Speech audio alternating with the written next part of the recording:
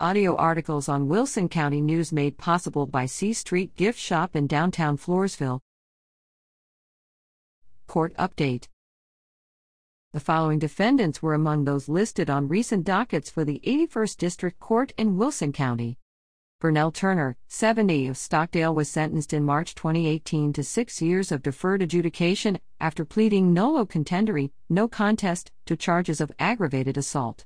He allegedly hit a woman in the face, pointed a handgun at her, and dragged her outside a trailer on FM 1107 northeast of Stockdale in May 2017.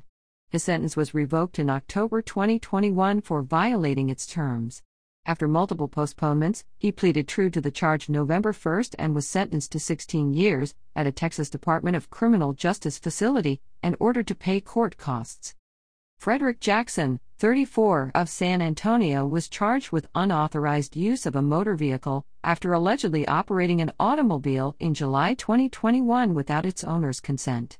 His arraignment was waived November 1 and he is scheduled for a pre-trial hearing November 30, a docket called January 9, and a jury trial February 13.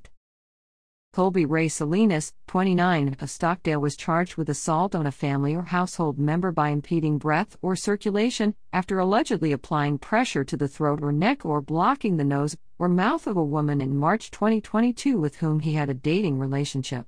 His arraignment was waived November 1 and he is scheduled for a pre-trial hearing November 30, a docket called January 9, and a jury trial February 13. What is deferred adjudication?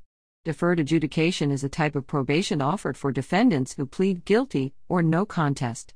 The agreement is offered for a set period of time and includes various conditions, such as abstaining from drug or alcohol use, not associating with convicted felons, regular visits with a probation officer, and refraining from the commission of additional crimes. If the probationary term is successfully completed, a judge can decide to dismiss the case, which also clears the conviction from the defendant's Texas criminal record.